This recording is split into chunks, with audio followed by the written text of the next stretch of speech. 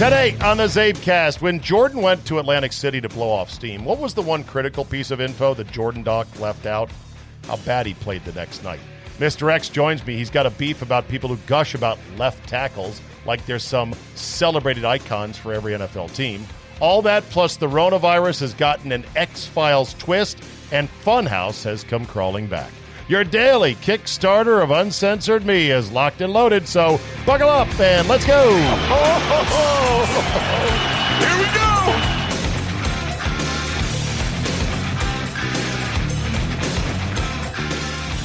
Thursday, May 7, 2020. Thank you for joining me. Man, the internet does funny things to people, doesn't it? Funhouse, who has been chronicling the wild and utterly shameless distortions of truth, fact, and the record by one Michael Francesa of WFAN in New York, has apparently decided to come crawling back to Francesa. This after he claimed Francesa and his parent company, Entercom, came crawling back to him after they banned him from posting clips. Well. Here's what Funhouse wrote in a tweet today, because he had said, that's it, I'm not doing any more Mike's stuff. Enough of him. I've given him enough attention. I've made him more relevant nationally than anybody would otherwise know. I'm done. I'm out. Okay. He then went to Colin Cowherd, started listening to his show and saying, well, this guy's full of shit too. And then he starts pointing out examples to the point where he's like, okay, I'm now sick of Colin Cowherd. I can't even listen to him. So here's what Funhouse wrote. I said I wouldn't go back to this. Mike overreacted, that's Francesa, when he banned me from posting his clips, a decision he reversed 2 weeks later. And then I overreacted by letting my pride get in the way. We're both too sensitive. Big deal. But it seems like I'd be more of a fraud for turning my back on the followers I've gained due to posting Mike's clips compared to changing my position on it. This is just a hobby. I don't profit from it. All I ever wanted to do is tweet some entertaining crap every now and then. If posting Mike's clips will help give everyone a laugh, especially right now when the world kind of sucks, who am I to deprive the people of that? Let me be crystal clear about one thing. Mike's show is awful. You can find tweets of me saying that going back 2 years. It's literally painful to sit through every day just to grab one or two funny clips.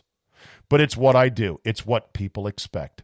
Just please understand that the man works only 90 minutes per day, 70 minutes after commercials, and 35 minutes after the long, boring daily interview he does during the radio.com portion of the show, which I never listen to. Coming up with a tweet-worthy clip from 35 minutes of content is not easy. Many days there will be nothing to post. As I mentioned the other day, a big catalyst for me rethinking this was getting a taste of despicable, deceitful Colin Cowherd day after day. The grass isn't always greener when you decide to cover other hosts. Mike may be a jerk at times, but he's our jerk. Knuckle dap. Your pal Funhouse. I am so disappointed. Wow. It's too bad. I really thought this guy was like, I can't believe this is supposedly the pinnacle of sports radio. These takes, this dishonesty, this flip-flopping, playing both sides of everything, this is the best of the industry. Instead, it's almost like Funhouse is now saying, I can't quit you either, Mike. We need each other. We were a team. He says, this is just a hobby. I don't profit from it. But then he talks about, I feel like I'm turning my back or a fraud on all the followers I've gained. It's just a hobby. Quit. Like, what has the internet done to your brain? Like, why? He then says, it's painful to listen to what Mike's show has become. So why do you do it? You're not making any money. It's hard to come up with clips, but I'm going to go back to it because this is what you people want. And then he throws in a shot about Cowherd. I guess I know what it is, but it stuns me. This is like, I can't quit you either. Mike may be a jerk at times, but he's our jerk. Okay. Well, never mind then, I guess. Whatever. I took the account as something entirely different. But okay. Welcome back, Funhouse and Mike Francesa. I mean, look, if there's a funny clip of Francesa being completely delusional or getting crank called by somebody, I'll play it, sure. But I'm kind of disappointed, Funhouse. I thought you were cut from a different cloth. Hi, Zabe. Hello, Mr. X. How you doing, brother? Well, we're getting by. Getting by. It's getting crazy, isn't it? Have you left your domicile in 51 days? I have walked around the block, usually at night. That is it, man. I'm going to come out of this. Yeah, I'm going to come out of this thing looking like the Stay Puft Marshmallow Man. Are you gaining weight, Mr. X? Oh God, yes. Well, try to keep it in check, and we'll go from there. Are you betting on Korean baseball? Is what I am dying to know. And what about X2, X3, and X4? I have not. I have to tell you that X4, the baby who's 18, asked me yesterday, said he and his friends put together a Korean baseball fantasy league. Of course they did. They're teenage degenerates who have nothing else to do. No, it's getting hard. The last thing I bet on was the draft and Joey Chestnut. I haven't done much since then. Yeah. So I see on your rundown here, and I like these topics, Mr. X is coming increasingly prepared. This follows in the footsteps of Charge, bringing some deep match game nostalgia. Did you listen to that on Monday? I did, and Charge follows in my footsteps, as I recall. But yeah, I got you. Okay, I love it. My contributors are bringing more and more to the table. I love it. I'm not even assigning stuff, and you guys are jumping in the fray. You have this note. So often we hear tough times show America's strength. I think it shows how stupid people are. I would concur entirely that America, Mr. X, is in its fat Elvis stage of its life cycle, and I wish it weren't so. Yeah, what I mean by that, I think this is, I'm going to call it the Stephen A. Smith syndrome. This idea that every issue has got to be such an extreme, one or the other is right and one's way wrong, whether it's open the economy, stay in and be safe. Everything we do, people yell and scream and call the other guys idiots like Stephen A. Smith does. And it's like, I spend all my time going, yeah, I see both sides. I don't care what the subject is. I see both sides. And yet people get so sure that the other guys are morons. And I'm like, no, it's just crazy to be that extreme. I mean, I get this. It's a hard thing, isn't it? You know, it is. But there's also, I believe, our country has been so successful. We're so rich. We're so soft. We have too many people that believe in magical things, like, oh, we can shut down the economy for a couple months and it'll be fine. That's magical thinking that is childlike, that belies a fundamental non-understanding of economics. The magical thinking of when it's safe to play again. I heard a football player say, well, I don't want to play again until it's 100% safe. And I'm like, you play tackle football, motherfucker. You're not worried about something that could happen to you on the field than a stupid virus? Come on now. Talk to Alex Smith, will you? Come on. Right, exactly. We are also a nation that hasn't had any stern tests. We have not had to make any sacrifices. We have not had any existential threats in so long.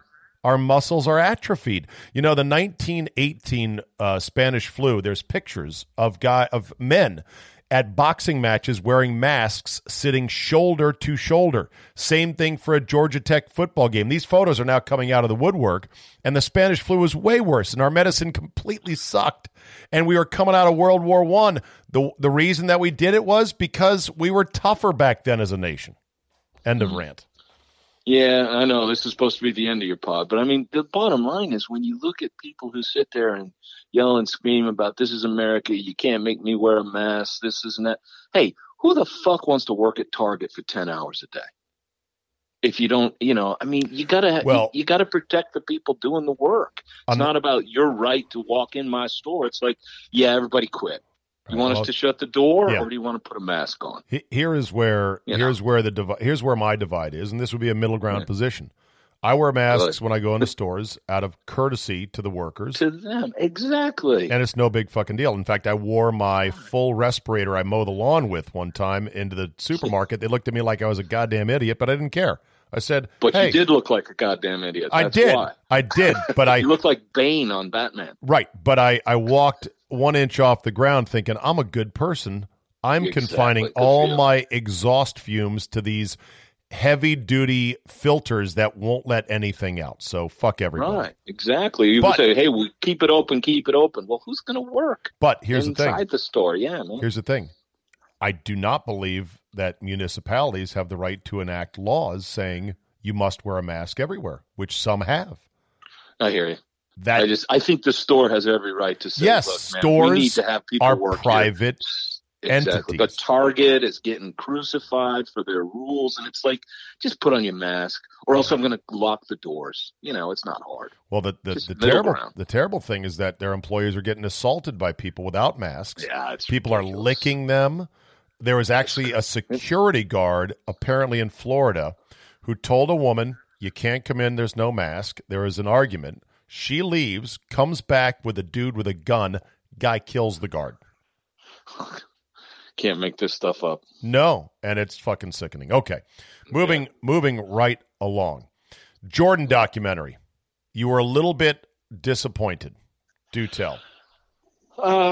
Now, look, when I say I like and don't like things, I'm no critic. I don't care about, do I enjoy it or do I not enjoy it? You kind of want the sports parts of it to ring true. Yeah.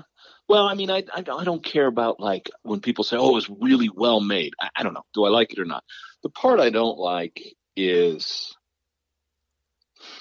Let's cut to the gambling because the UVA stuff we touched on last time. Okay. The essential question, and this is right up your alley in your wheelhouse about the gambling. What do you think the league was so afraid of with Jordan's gambling? Because to me, the notion that he would throw a game or shave points to pay off a mere $100 and some odd thousand to Slim Buller or Richard Esquinas is ridiculous. Jordan is the ultimate killer. He would never do that. So what was the league worried about, do you think? Well, let's put it this way. I think of it, I think it was part 3 and 4. Hey, they lost game 1 in New York, Madison Square Garden. Off day, he's down in New Jersey till wee hours, comes back. And then on the documentary, they're talking about the next game. They lost. All the crazy press making a big deal out of him going to Atlantic City. He just went with his father. He doesn't have a gambling problem. You know what fact they left out? The 3 for 23 shooting that night. Before the trip to Atlantic City? No, the game after. After he went to Atlantic City between game 1 and 2. 3 for 23? He went 3 for 23, 3 for 21, something like that. Did they not include that in the documentary? Not at all. Oh, these crazy guys think it's a big deal. He and his dad needed to get away from the city, so give him a break. He went 3 for 21. He's Jordan. Would you smoke something? 3 for 21 or 3 for 23? I don't know. I'm going by memory here. Google's closed in my house. Is it really? All right. I'll Google it while you talk. That's the whole point was they're like, hey, they're down 0-2 in the series. The guy's seen in Atlantic City at midnight. What year was this? And this was, they played the Knicks. 94? Wasn't it the third championship? NBA Eastern Conference Finals, 1994, Bulls versus Knicks. Okay, 4, yeah. All right. What game was it again? 2 in the Garden. Knicks win that one 96-91, right? Yeah, that's what they put on the documentary. Oh, they only lost by 5. How did he do? God, I hope I'm right. I'm going by memory. Oh, it wasn't 94. Jordan had retired because guess who the starters were? It was for the 93. Bulls? I know. 93. Hey, hold on, get this. Okay. Horace Grant, B.J. Armstrong, Scottie Pippen, Bill Cartwright, and Pete fucking Myers. You got me. Started in that game. By the way, the Bulls went to Game 7 of the Eastern Conference. Oh, it was the semis. My bad. Yeah. All right. Hold on. I'll get to it here in just a second. But yeah. So, what do you think the league was so freaked out about regarding? Well, I guess I would think of it this way. This is the guy who we're talking about how ridiculously over-competitive he is. He wants to win everything. What would draw you away from New York till 2 a.m. when you want to win your basketball game so badly? It is clearly indicative of this might be a problem. So, in other words, you don't buy the blowing off steam thing. That's what he told his wife. I mean, come on. I don't know. I'm not saying it's a problem. I'm saying in the documentary, before this came out, they were talking about, oh, Jordan may not like how this portrays him. And I know that it's got a purpose here, but they are leaving out so many things on the other side of him in college and in pro. And they made it sound like it was crazy of the press to question him for going to Atlantic City. Right. It ain't crazy anything when you shoot 3 for 23. For the record, he had 36 points that night, 36, 9, and 1, but he was 12 of 32. Still a bad night. 37%, 12 of 32, but he was 1 of 7 from 3. That's game 2 in New York? In New York, game 2. Okay. Do you want me to look at some other games? Because maybe it was game 1. I thought, I just remembered it was a horrible shooting night. Game 1, he was 10 of 27. Well, that ain't good. Game 2, 12 of 32. 30. Yeah, those are 2 pretty bad nights. So the bottom line there, okay, I was off on the numbers, but and they won the next 4. So yeah, then they went back, and when they go back to Chicago and they win. The whole point was when you want to question, gee, is this impacting the series? You can't leave out the guy shooting. Well, that's the thing. You're right. Right. They should have included that there. That was a key point. And you're right. You could have questioned. The other thing I didn't like, they said reports were Jordan was seen gambling at 2:30 in the morning in Atlantic City. And Jordan then on camera says, so what?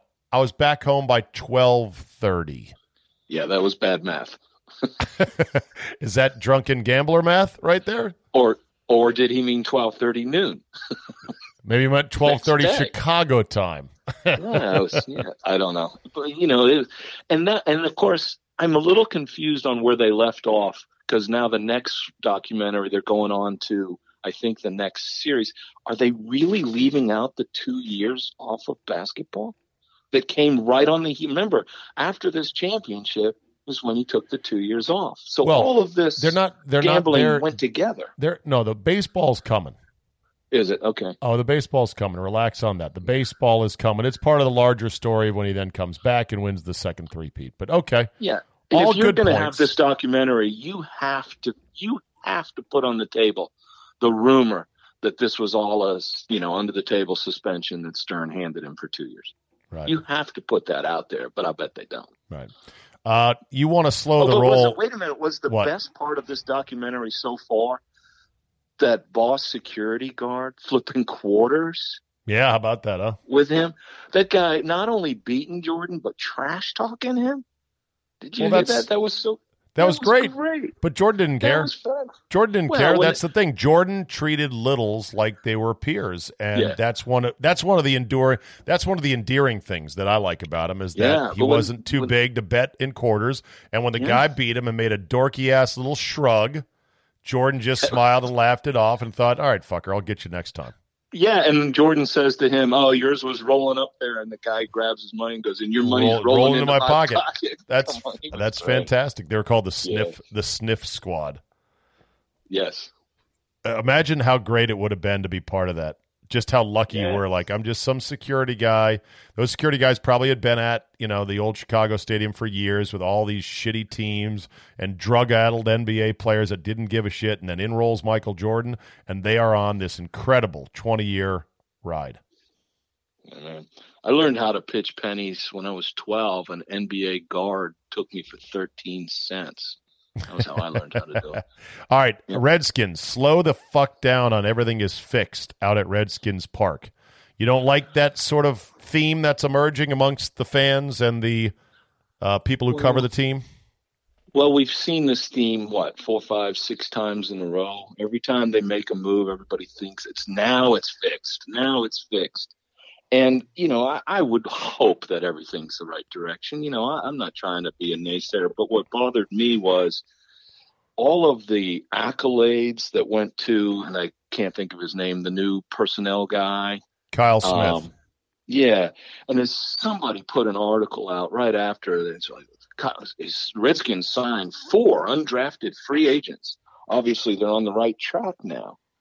Well, I spent 2 minutes looking that up.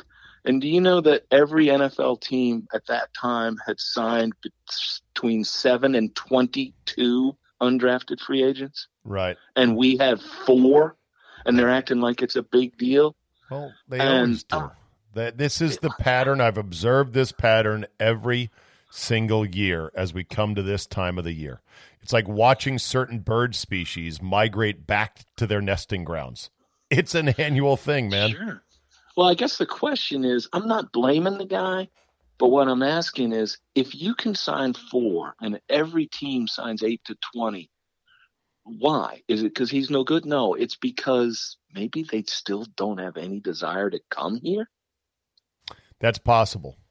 And one guy shouted back at me and said, they're taking their time and making sure they get it right. Like 448 free agents just signed. How much time are you going to take? Look, here's the ecosystem at work. Ready? There is still, believe it or not, a hardo Redskin fan base that thinks the glory is right around the corner, and they'll buy into whatever the team is selling at the moment. All right? Sure. And God bless that we still have some hardos that are delusional like this, because they're mostly young enough that they've never seen a good football team. They wouldn't know what a good football team looks like, right? Sure. And the first thing they want to do is say, it's better than Bruce. Is that the new bar? Well, right. If the new bar is I'm better than Bruce Allen, so then you have key influencers like who is it from NBC Sports Washington, the main guy. I'm having a brain fart right now. It's not Pete Haley. You're going to deal with him in just a second. I don't know the show. Don't watch it.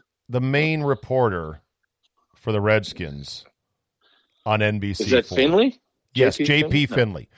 JP Finley, like nice guy, but he straddles this line because he has official access, because the Redskins have a paid client-sponsor relationship with NBC Sports Washington. That needs to be said, okay? And there's nothing wrong with it, but they are essentially partners.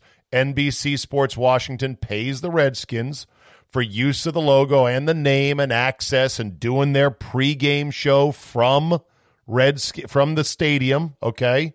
And the postgame show, access to guests, access to stuff on television. Larry Michaels, Redskin Nation, gets carried by NBC Sports Washington. Do you see what I'm talking about here?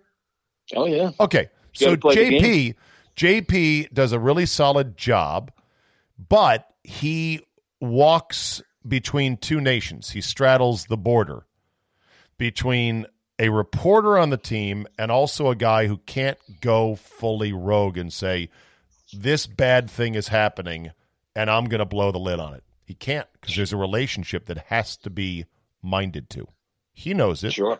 He also knows, because he does a very well listened to podcast on the Redskins, that the fanboys don't want to hear it if he thinks that maybe Ron Rivera, the new savior, is in over his head or doing some dumb shit or doesn't think this or doesn't think that. It's bad for the business of the fan service that goes into being a modern-day influencer. In other words, it doesn't pay to bet the don't pass line of, you know what, this guy's not very good.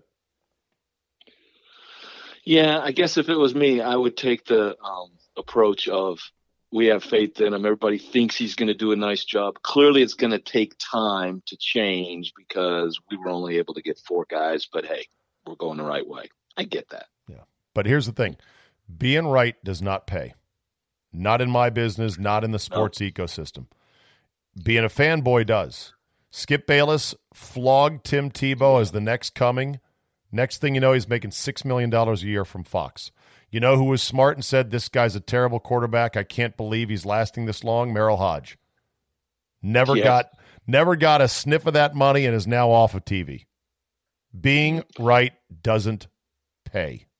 No, nobody even remembers if you're right. They just remember, you gotta yell and scream. It's crazy. It is bad. All right, let's switch to, you want to talk about Pete Haley on NBC Sports Washington? He bothered you with a Cal Ripken Twitter FTG. I'm looking at your notes here. Explain. Well, I don't know who the guy is. I don't know who he is. I've never met him. I think he's a young guy that's working hard. I don't know how he got on TV, but good for him. No, I don't do a lot of Twitter, but every now and then I'll, the drill, you have to throw out just a quick one line. This isn't, a well written out thing, but he made I think it was one of the tweets that you liked where he really went off on the great career of Trent Williams. And I don't usually, but I responded and I said something to the effect, because he said he'd been here 9 years. And I said something to the effect of, every team has a good left tackle. 9 years is not exactly Cal Ripken. Come on. Okay. Well, later that day, I see that, I don't know the terms, Zabe, where he had pasted a picture of my tweet and put it up and said, I knew people would disagree with me, but I didn't expect anybody as stupid as this guy. Whoa. So I thought to myself, am I wrong? Okay, so I'm sorry, but I'm a data guy. I always look at numbers. And I was not as right as I thought I was right. If I told you this, every team has a star left tackle. That's what you spend your capital on in draft. Check this out. 24 teams have a starting left tackle that was their first round pick, and 3 were the first 2 or 3 picks in the second round. That's 27 teams out of 32 have used their top pick, and they have a left tackle with an average career right now of a little over 6.5 years. So I think that's pretty clear. It proves the point of, hey, everybody's got one. There's more first round left tackles starting than quarterbacks. That's kind of shell shocking, I think. Okay. Is that a proven stat? Yeah. Right now there's more first round left tackles than there are starting quarterbacks. 24 tackles and 23 QBs, and I bet no other position is close, just anecdotally. So they all have a left tackle, and and then when Staley retires after 33 years or whatever it is, you draft another one. Look at the Redskins. In 40 years, they've had 4 left tackles that have covered 36 out of those 40 years. Yeah. Okay. From Jacoby, Lachey, Samuels, and then Williams. That's 36 out of 40 years. The other thing so when you say, my gosh, we have a left tackle, to me, that's like saying, hey, our first baseman can hit a bunch of homers. Everybody has a first baseman that can hit homers, and everybody has a left tackle. So to that guy for calling me out for being right, I won't steal the FTG, but fuck that guy. Yeah. Okay. Yeah. Did you see where Brett Favre is going to have to repay the state of Mississippi over $1 million for speeches he, never gave? That's a pretty bad look right there, isn't it? Yeah. They'll still love him. But, that doesn't look good. Yeah. Favre is paying Mississippi back $1.1 million in welfare money he received for speaking engagements and other purposes that he never fulfilled. According to the state auditor, the former Green Bay legend will pay his office $500,000 on Wednesday and would, quote, repay the remainder in installments over the next few months. Well, you know what, though? I sound like Steve Solomon here, but this is guys who probably half their life got paid for things they didn't really do. Summer jobs in college. I guess. Right? Work for the car dealer for a month. Here's your check. So he just figured they probably gave it to him and didn't really care. Auditors wrote that Favre did not speak, nor he was present for those events. They added that the amount he made in the deal was, quote, unreasonable. Auditors. Interesting. What do they do? Oh, that's right. They look at the expenditures of governments and companies, and they go over them with a fine-tooth comb and a goddamn anal microscope to go, what's this all about? Yeah. Who knew those kind of things existed? Yep. Those guys are pretty used to getting things their way. All right. So I didn't know I had to pay that back. Let's end on a gambling-related story. Talking gambling, pyramids versus independent. What? Oh, well, I was, at the end of last week, you were concerned about, I was concerned about talking on the air. And what I was going to tell you was, what explain really that more. What really is the fear. Hold on. Yeah, go. Last week, start over and explain it. Okay. Last week, the last time I was on a couple weeks ago, you were talking about betting the NFL draft. And I was saying, let's talk off air. Oh, okay. Yeah, the feds are listening to us. Come on. And I'll tell you that in my years, the point of it is they don't know much of anything. And they don't know what is gambling and what is guys talking. They really don't know. I can tell you stories of guys who were pulled in and questioned and for bookmaking that have never booked a single bet in their life, but were overheard talking sports gambling. Really? And it gets really crazy. How many years ago was this? The couple of good stories I'm thinking of were 20. Okay. But I'm not in the circles out there and that to know. I'm not going to suggest that it doesn't happen anymore. I remember a guy, and ever since the Patriot Act, it's, hey, prove this money. Instead of us proving it, the burden shifts to the accused and not on the state. So I have a guy sitting there go, well, okay, explain this. Steve Zabin, it looks here that in 2016 you have this $600 deposit in your account. Where did that come from? They're like, how the fuck do I know? I don't know. And then guys would say, okay, well, look here. This is a large sum of money. Oh, well, you know what? Me and Scott Lynn split Redskins season tickets, so he paid me for his half. Oh, do you have a receipt for that? No, they're not in my name. I mean, they really aren't good at knowing what's really illegal versus just guys talking about sports. They don't know that stuff. Huh. That's what I meant by pyramid. Back in the day, you like the Soprano references. Everything rolls up in a pyramid. Tony bankrolls it all, and then Chris has his guys, and then down under Paul. And they all go down into a pyramid. Now kick up, yeah. Kick up to the boss man. The only guy I know that there was a guy, the only true independent bookmaker I ever really knew that wasn't rolling up somewhere to bigger fish. And he took he got arrested and convicted in the county. And I'll tell you what, we thought of him as the smallest fish we ever knew. Small, little, one-shop guy, nobody rolling up under. They wrote him up in the Washington Post like they brought down Al fucking Capone. Okay? Yeah. They don't know very much. They really don't. That's true. They thought they made this big, and we're all like, oh my God, the littlest guy we ever knew just took a real beating. And of course, they seize a huge amount of money from him, and he can't prove it. Next thing you know, he moves to Las Vegas because he's had enough. It's like, and they really, throughout the process, and you hear them trying to lay out their cases, and you're like, God, you guys don't even have any idea. So it is a hard thing. I've never done anything illegal, but it's the point of it is they don't always know what's going on. I know. Yeah. All right, Mr. X, stay sane, my friend. Do a few more laps around the neighborhood at night when it's safe, and hang in there. We'll talk to you soon. All right. Sounds good. See ya.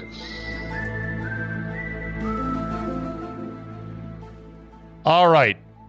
Let's end on some quick Rona thoughts and developments. First, Maryland is going to allow golf now. Well.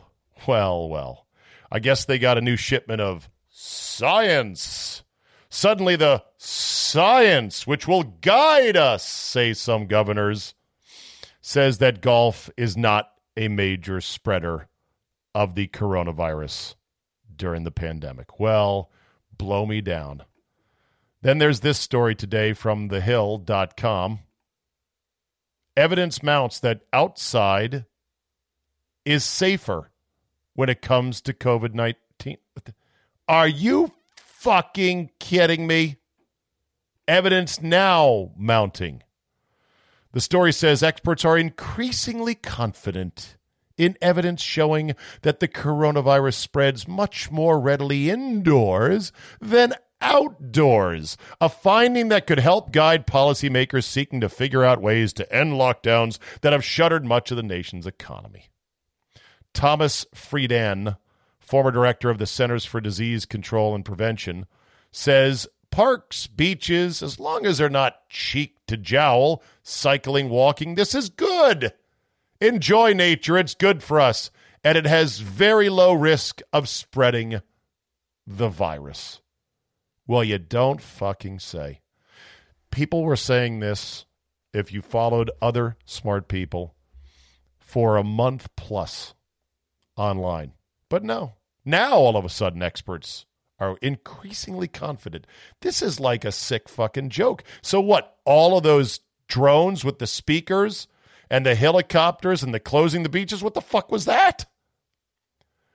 Studies suggest activities held outdoors as temperatures warm pose lower COVID risk than those done in confined indoor spaces, tweeted Scott Gottlieb, former FDA commissioner. As we reopen, states should look to ease rules to allow more recreational, religious, and business activities to occur outside. Well, ain't that a change? Just like a lot of other about faces. Wait a minute, didn't you just say something else a while ago? Like masks. Like I said with Mr. X, I'll wear masks out of courtesy in stores because I want to show that I'm sensitive and appreciative of the people working there. I don't care. But there's no way the government should be able to mandate that I wear a mask. That's crazy. And, of course, this was from early March of this year on 60 Minutes, Dr. Fauci on masks. Right now in the United States, people should not be walking around with masks. You're sure of it? Because people are listening really closely to this. Right now, people should not be walking. There's no reason to be walking around with a mask. When you're in the middle of an outbreak, wearing a mask might make people feel a little bit better, and it might even block a droplet, but it's not providing the perfect protection that people think that it is. And often, there are unintended consequences. People keep fiddling with the mask, and they keep touching their face. And can you get some schmutz sort of staying inside there? Of course. But when you think masks, you should think of healthcare providers needing them and people who are ill. If only you could see me. I'm staring at the camera now, blinking like Jim Halpert in The Office. What in the living fuck? Are you kidding me? There is no coherent government guidance on something as simple as a fucking mask. It's all over the place. It's amazing. It is truly bizarro world on so many levels.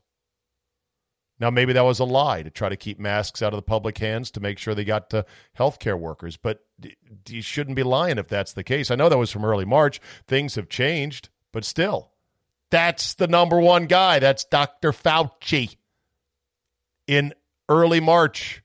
I'm not even going to go back and play the clip of him saying we shouldn't worry about this. That was from late January. Everyone thought that. I'm not going to hold that against him per se. I'm not going to hold it against him that he said if you're young and healthy, you should feel fine going on a cruise ship in early March as well. But the mask thing is okay.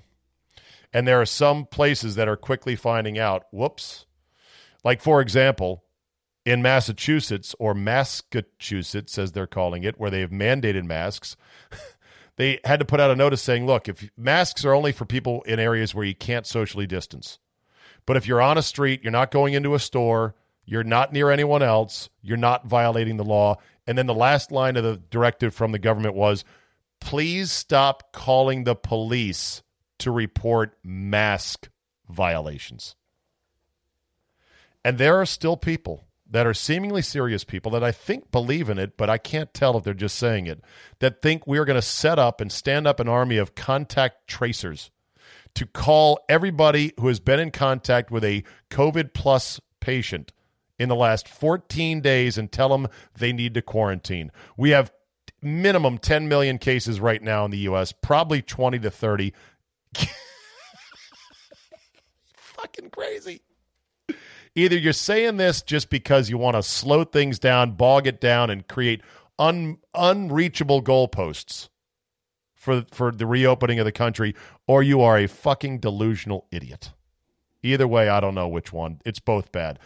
Today, Cuomo had a press conference, and he showed a chart. He's like, wow, this has really surprised us, but 65% of current admissions to the hospital with the COVID come from people who have been, wait for it, staying at home. Bum, bum, ba-dum. 65%. They're either retired or they are out of work or off work or furloughed. I mean, and they had a graphic in which it said, here's where the current cases are coming from. And the biggest bar, 65%, from home. And on the bottom of the graphic, which was the standard template, was stay home, save lives. Just not your life, necessarily. Bizarro world. Oh, and the subway got cleaned for the first time in checks notes, 115 years. All right, that's the last time I used the check notes thing. It's a little bit played out. I admit that. I'm not sure. They must clean the subway to some degree on a regular basis, but it's, I guess, the first deep cleaning or the first sanitization of the subway in 115 years. In part, I know it's because they run it 24/7, but there's no way.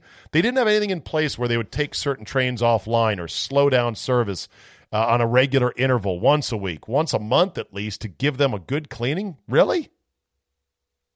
Hindsight being 2020, and it's kind of unfair, but de Blasio should have closed the subway right away, saying, holy shit, this thing's probably spreading germs bad.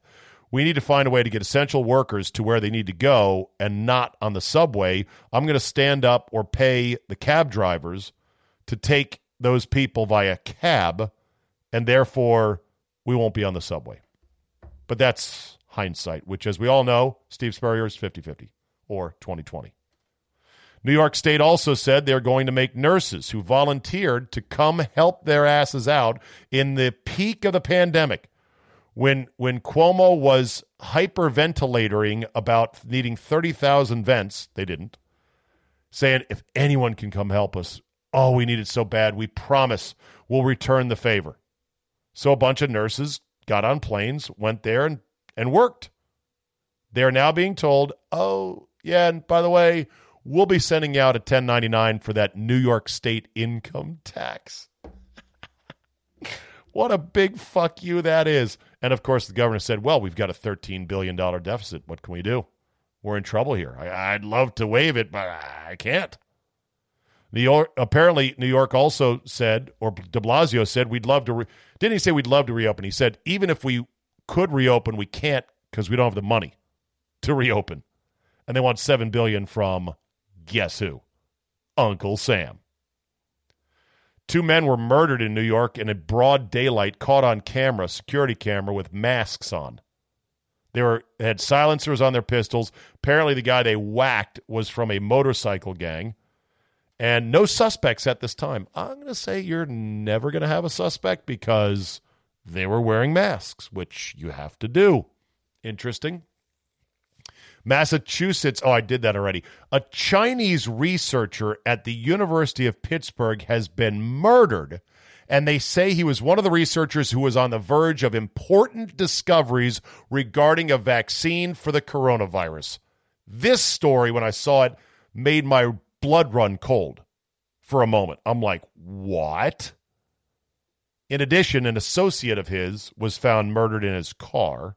This scientist was murdered in his home, and right now the police are dubbing it a possible murder-suicide.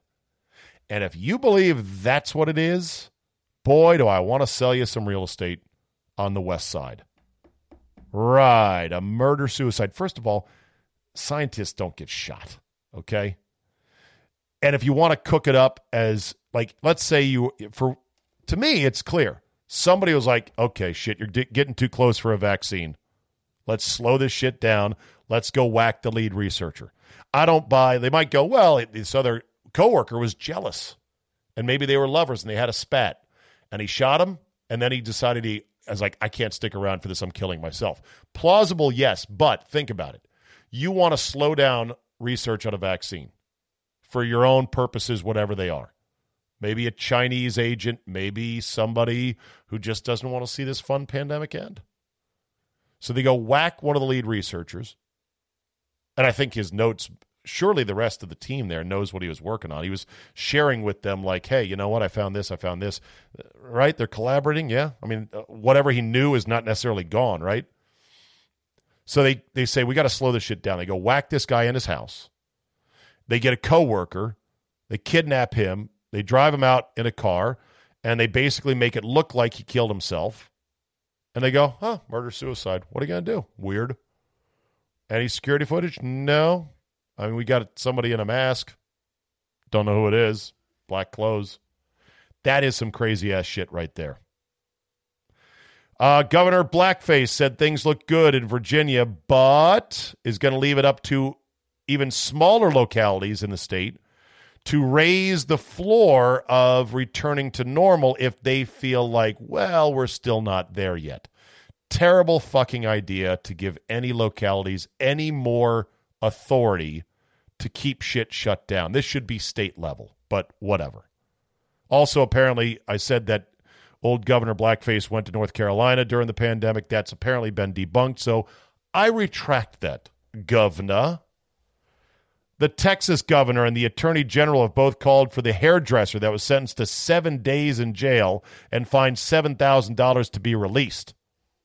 The judge in the case is apparently a hard-ass, flaming Democrat activist with a Facebook page that would melt your head, and he gets to be a judge, which, okay, whatever. The lieutenant governor said that he will pay the woman's fine and submit to 7 days of house arrest. Not sure that's the same as prison. The hairdresser has a GoFundMe page. I bet she is going to make all that money back and then some. That will be an interesting fight.